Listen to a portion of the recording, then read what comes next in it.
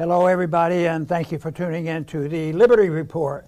With us today is Daniel McAdams, our co-host. Daniel, good to see you. Good morning, Dr. Paul. How are you today? Doing well. Still sorting things out. And bringing the news. I don't know whether I'm smarter than I was a year ago or not. A lot of people would argue with me. But I think, in spite of the fact that I think I had a pretty good understanding of immunities, both politically and medically, than a lot of experts on TV. Sure. Yeah. But I still feel like I've learned a lot, about how the immune system can be very beneficial if we had more people informed about it. And although it was taught to us in medical school, it was sort of taken for granted for so long, and all of a sudden, all that learning was canceled out with a few demagogues and a few people, ranting and raving about this, and then having these lockdowns and the people just rolling over. So it's rather astonishing. But today we'll probably have a couple points to make where maybe there's a little reversal going on there. Yeah. The numbers of people who are saying, hey, wait a minute, I think those numbers are growing. You'd think there would be more wisdom come out of Israel with regard to the viruses and immunity and the vaccines and the booster shots, because they've worked hard at it, They list themselves as a democratic state in a positive way, but it turns out they're very authoritarian. Yeah. But there's, of course, the United States is very authoritarian too. But who would have ever dreamed that we'd see what is going on in Australia right now? They're very authoritarian. Yeah. But anyway, Israel's done a lot of inoculation. Yes, They've had a lot of people, and every time another variant comes out, you need another vaccine. Yeah. So maybe they have some investments in some companies someplace.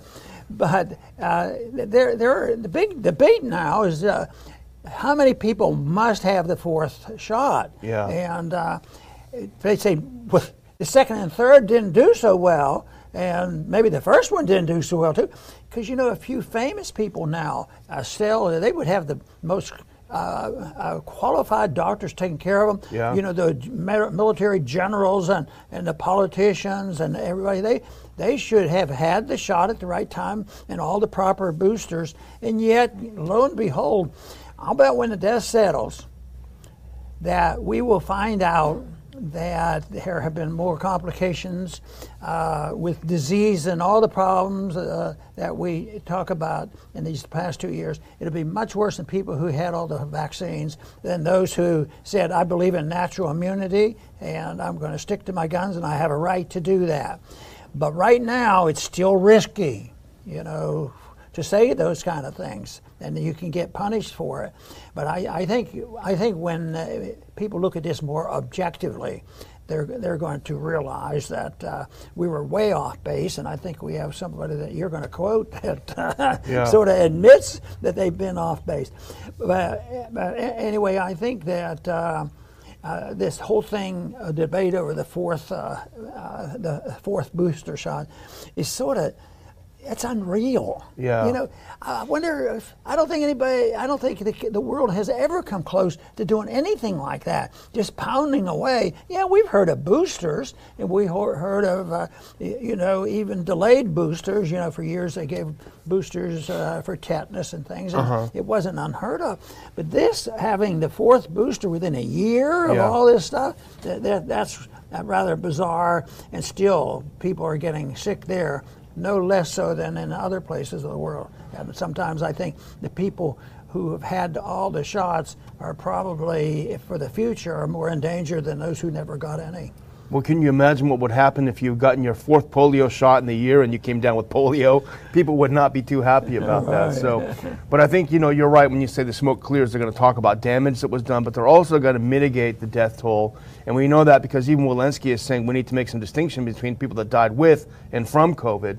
So I think we're going to start seeing that come out. But the Israel study is very, very important. Unfortunately, we've said it over and over, poor Israelis have been lab rats for their governments and for Big Pharma. They've been stuck more than anyone. They finally, at Sheba Medical Center, they did a landmark study over the past month studying the effects of the fourth dose. Let's put up that first clip, because it's from the Times of Israel.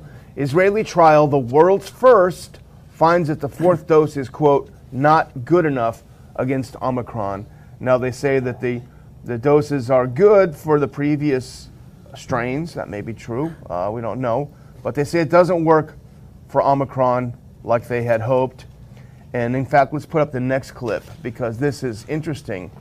So, hours after releasing the results, Sheba published a statement. This is the university that did the study, published a statement calling for, quote, continuing the vaccination drive for risk groups at the time, even though the vaccine doesn't provide optimal protection against getting infected with the variant, end quote. And this is the last line from the Times of Israel article. Hebrew media is reporting that the hospital was pressured into issuing that statement after the health ministry didn't like the publication of the study's initial results. So the politicians in the health ministry did not like the science that came out of the university, so they pressured the university, you better add a line there telling people they still need to take these things even though they don't work. Yes, and they'll do this, and the saying goes that once you come down with the infection, even though you've been fully vaccinated, it's always added on because they have been such champions of the vaccine. They say, but you would have been a lot worse off. You might have been on a respirator. Something. So they always put that in there that it could be a lot worse. But they never compare it to, are they worse off than the people who never took any vaccine? And that's where the evidence will continue to grow. Where people who didn't have access to it didn't necessarily suffer more so. We have the evidence in our states and all. The states that did not do the lockdowns and didn't pound away, that they didn't do a lot worse. They didn't do worse, no. Well, that's the thing about this. The narrative was initially back in April, even as late as April and May, that these shots will protect 100% against catching the virus. That is obviously not true. But the narrative is falling apart in other places, and let's stay in Israel right now because this is a fascinating interview with the head of their vaccines. Let's put this up if we can, this next clip. This is Professor Cyril Cohen.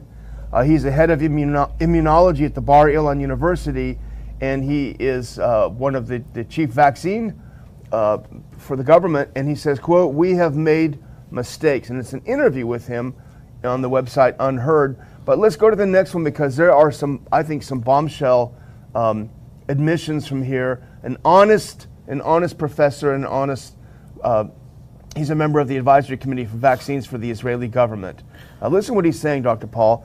The vaccine passport concept is no longer relevant in the Omicron era and should be phased out. He expects that to happen, he said. He and his colleagues are surprised and disappointed that the vaccines did not prevent transmission as they originally had hoped.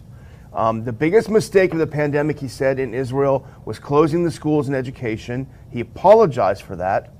He also said widespread infection is now an inevitable part of future immunity, otherwise known as herd immunity, which is what people were arguing, the Barrington and before, Alex Barrington and everyone, from the very beginning. And the last one, if we can just keep that up there, please, that Omicron has accelerated the pandemic into the endemic phase, in which COVID will essentially be like the flu. These are pretty amazing revelations from a top Israeli government official.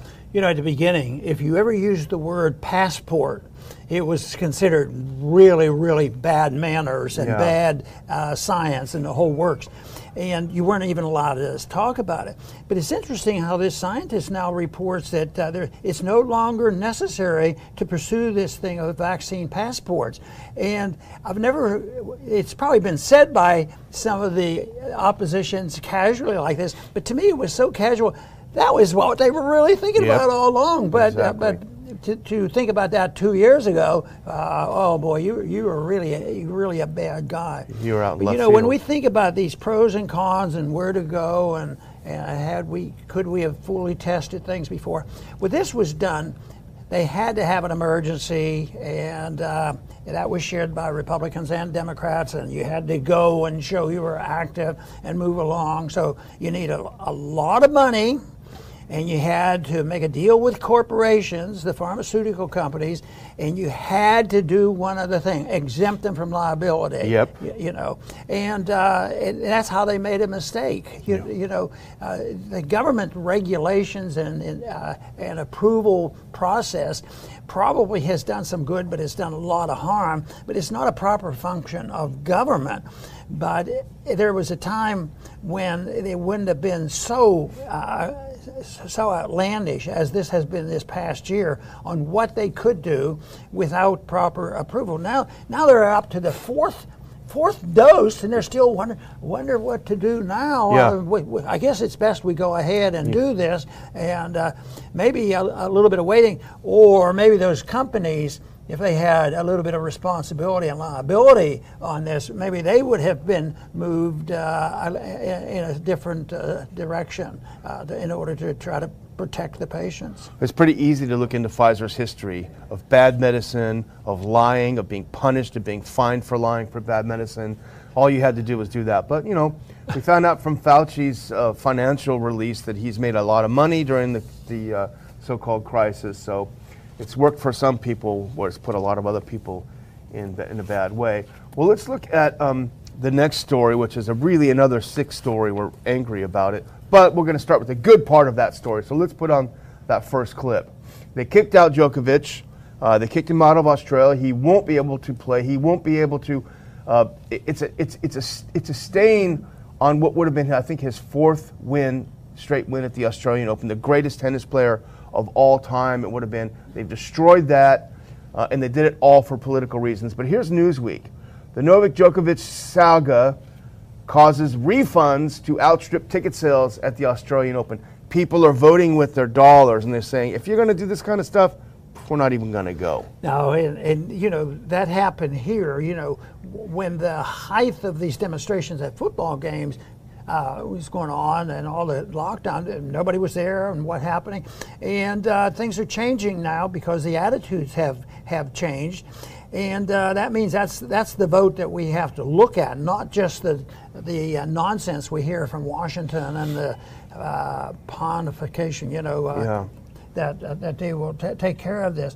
But the thing about this on sports, I've talked about sports a lot, and I've complained a lot about, and what was it, 1980? Yeah, the Olympics, Carter canceled the United States going there because of us agitating the Russians, just like we're doing again. Yeah. The Russians are coming, the Russians are coming. So they did that. My argument was, that bringing people together to play sports, we should have been playing against the Cubans in baseball a long time ago, and that might have gotten some of this aggressive attitude out of the way. So. But this is almost the opposite of that. I noticed it on a personal basis that Republicans and Democrats, when I was there, it wasn't quite like it is now. Yeah. Now it's really vicious. Yeah. But one thing I did know, that there were disagreements, and sometimes it would get pretty strong. But I tell you what, when we played the congressional baseball game, Republicans against the Democrats, there was something about the people we were playing with. You remembered people who played baseball with us. It was completely different. It was above politics. Yeah. It didn't matter much. We played baseball together, and that's it. But this is almost the opposite, is what they're doing this with Djokovic. They're antagonizing people. They're splitting and causing dissension, and not bringing people together. And so they're using sports in a schizophrenic way, and they're using it. But I think overall, the sports still are better, and maybe because there's a lot of cheering going on for Djokovic right now. Yeah. And even though they really spited him, I mean, now it is as vicious what they have done. It had nothing to do with saving lives and medical care and all that. It was all pure politics, and just can't stand somebody that would be willing to sacrifice his reputation and money and everything else because he believes believed in something strongly enough that he was willing to challenge them. Yeah. They can't stand that. They get rid of them, get them out of the way, send them home. We don't want to see them again. And now, what the French? You'd think maybe the French would stand up and act more adult-like and welcome them, but it looks like there's a tennis match over there, and he might not get to play in that. The French Open and even the U.S. Open in New York, because they've got a vax mandate. So they want to destroy the best tennis player probably in history. They want to destroy him. They want to grind him into the dirt, as you say, for political reasons. And our friend Tom Luongo had a good piece on Lou Rockwell today, where he talks about they're not even ashamed of the fact that it's for political. In fact, they're proud of it. Let's put up that next quote, that next picture if we can. Alex Hawke's his name. He's the immigration minister for Australia. He out and out admitted that it's politics. And this is from an article about the deportation. He accepted Djokovic's recent COVID-19 infection meant that he was a negligible risk to those around him, but he was, quote, perceived by some as a talisman of a community of anti-vaccine sentiment. So he posed, just leave it up now, he posed no threat to anyone. They admit it, but the fact that people look up to him made him dangerous. He said, I consider that Djokovic's ongoing presence in Australia may lead to an increase in anti-vaccination sentiment generated in the Australian community, leading to civil unrest, et cetera, et cetera. Mr. Djokovic is a person of influence and status. Oh. That's what they didn't like. And the last thing he said, having regard to Mr. Djokovic's conduct after receiving a positive COVID result, he publicly stated his views as well as his unvaccinated status. I consider his ongoing presence in Australia may encourage other people to disregard or act inconsistently with public health advice and policies in Australia. Translation, if he's allowed to stay, other people might not obey us, and that's what we want above all.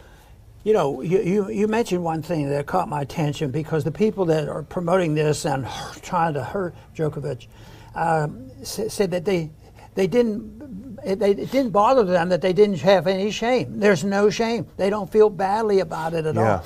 And I think this is such a good example of how sociopaths think, because they have no social etiquette at all. They have no sense of decency. They don't have a higher law. They have just themselves for the immediate effect of what they're doing, and it might be political power. It might be it right there. It might be money. It might be both. But that is what drives them, and they live by it, and they refuse to say, well, maybe there's a higher law of decency, how you ought to treat people, and when you make mistakes or have an accident and somebody gets hurt, the natural thing should be to, I'm sorry, doing this. But no shame. No, they don't have any shame, and that means that the people who say that and use it, and so often we see this in politics. They're sociopaths. They have no sense of right and wrong. Yeah. Well, Scott Morrison is the Prime Minister of Australia. He's one of the chief criminals, one of the chief fascists that are running the country, and he was all blustery when they decided to deport Djokovic. He said, I've kept this country safe. I've kept our death rate the lowest of anywhere. I've kept the infections lower than everywhere because of what I'm doing. We can't have someone like him over here, suggesting otherwise. Well, hey, Mr. Morrison, how's that working out for you? Let's put on this next clip. This is from the top of Drudge today from Yahoo News. Mr. Morrison, how's this working out? Australia suffers deadliest day of pandemic as Omicron drives up hospital cases. It's not working, Scott Morrison. You destroyed your country. You turned it fascist for nothing. He's a really bad guy. Well, time will tell. Hopefully, truth will prevail. I'm getting worked up over here. We want to promote that a little bit here and there, because I still do believe that when people are offered this, the choice between good and evil in a reasonable fashion, that most people would rather play baseball than drop bombs on each other. Absolutely. I'm sure, because I think there have been times when I think of how people go to movies and musicals and sporting events and all this, and boy, that doesn't seem very productive. But all of a sudden I see this different. looks like they're having fun. Yeah. You know, and maybe that's a lot more important than me deciding, well, no, you should be doing something different with your life. But to have that and having fun is one thing, but that, of course, is what they don't really care about, you know. Yeah. Well, speaking of not caring about anyone, let's think about the U.S. military and what they've done to so many people. They've kicked out so many people. They've destroyed their lives, destroyed their careers. You know, this whole support the troops, yeah, that's a bumper sticker. That's not the policy of the U.S. military. And here we have the chairman of the Joint Chiefs, the guy with shots in all of his arms, everywhere you can imagine. Let's put up the next pic. Uh-oh, Chairman. The shots didn't work. Joint Chiefs Chairman and Marine Corps Commandant both have COVID-19. Mark Milley has received his vaccine and a booster. So the whole rationale for forcing these military people who are at very low risk because they're predominantly young and very fit, for forcing them to do it was to prevent transmission. Guess what, General Milley? They don't, and you're the living proof that they don't. Who's going to apologize to all these ruined lives of the service members? Yeah, and we'd much rather, learn more about science, and we need more experimentation. We need to give more boosters because we're studying endocarditis, and we're going to have all the victims there that we can study and figure out why they are getting sick after these boosters. But that is really tragic. But there's several of the military leaders. Austin, Lord Austin also was positive. And this is the whole thing, but they don't say, anybody in the group of the Marines that refused the shot, and there were quite a few. Yeah. And I wonder how many of them are all of a sudden sick and in the hospital. But I don't know how many. Yeah. There has to have been some, just because that's the way the world works. But don't you think that the other side's capable of making use of somebody being sick and even dying from this disease and say, see, they deserve this, because they wouldn't take the vaccine, and this is a good example. They've used them as good as examples all along. But that to me is so tragic. But it's good that there's been none reported. Maybe there have been some, but it's amazing that most likely there's been more people that are in the news right now that have been vaccinated. And I'm fascinated with that's getting in the news. There was a time when they would never tell you that that they've had their shots. Yeah, I know, and it's interesting. Very, very few military members have died of COVID. Very, very few. If we talk about how much the military, I'm just looking at an article here in Newsweek. COVID deaths in military spike in last 4 months, despite 96% being vaccinated. So people are dying from it in there, even though it may be because of the fact that they're taking these shots. So the whole thing is a failure. Hopefully there'll be some justice in the end. Ultimately, there will be justice in the end, but that might not come in this world. But I would just finish out by thanking our if we're done, thanking our viewers and reminding them. I don't know how it works for you guys, but when I go to my YouTube and I'm logged into Google and I go to YouTube, I used to see Ron Paul Liberty Report as a suggested because I check in several times to see how well are we doing. Is anyone watching our show? Are we just talking to ourselves? And I used to have it in recommended and suggested. I never see it anymore. I don't know if that's the same for you, if you don't see it anymore, but that means, at least to me, that they're hiding it. They don't want people to see what we have to say, and it's a cheap way of doing it, but it's a way of censoring people. So if that's the case with you, please subscribe to the channel, press like, share the show. Maybe we can trick the algorithms to have it be a little bit more prominent, but we're working our hardest to try to bring some information that may not be popular with some of the censors, and they're doing their job to make sure that nobody sees it. So let's defeat the bad guys and try to promote the show if we can, and we certainly thank you for doing that. Even when we first started this program, 5 years ago or so. At least. Anyway, and I've admitted, that I have no expertise when it comes to computers and understanding social media and all. But I did understand something about the need to have a platform. You have to have a place to park this kind of stuff. And from the very beginning, we talked about it. What can we do and what can we use? And even though I wasn't the technician that knew and understood when and how that was going to come about, I had a lot of optimism, because from the very beginning of the internet, all I remember is the very first people who started communicating on the internet were libertarian. I said, I think that the libertarian efforts, the people will be able to take the internet and have it as competition against the people if they get too big and too ornery. And I think that's coming. I think it's out there, and I think we still talk about it, and we still have some plans on what we have to do if necessary. But in the meantime, we're going to continue to get our message out, because we do use the internet. We do reach people. Maybe it's been compromised, but I think finding information on the internet is where I find it fantastic. I don't think they're going to, it looks too big to me for somebody to come along and say, so long, this is done. But it's always a threat. But I tell you what, ideas are the most important things, and it has been said that armies can't stop an idea that time has come.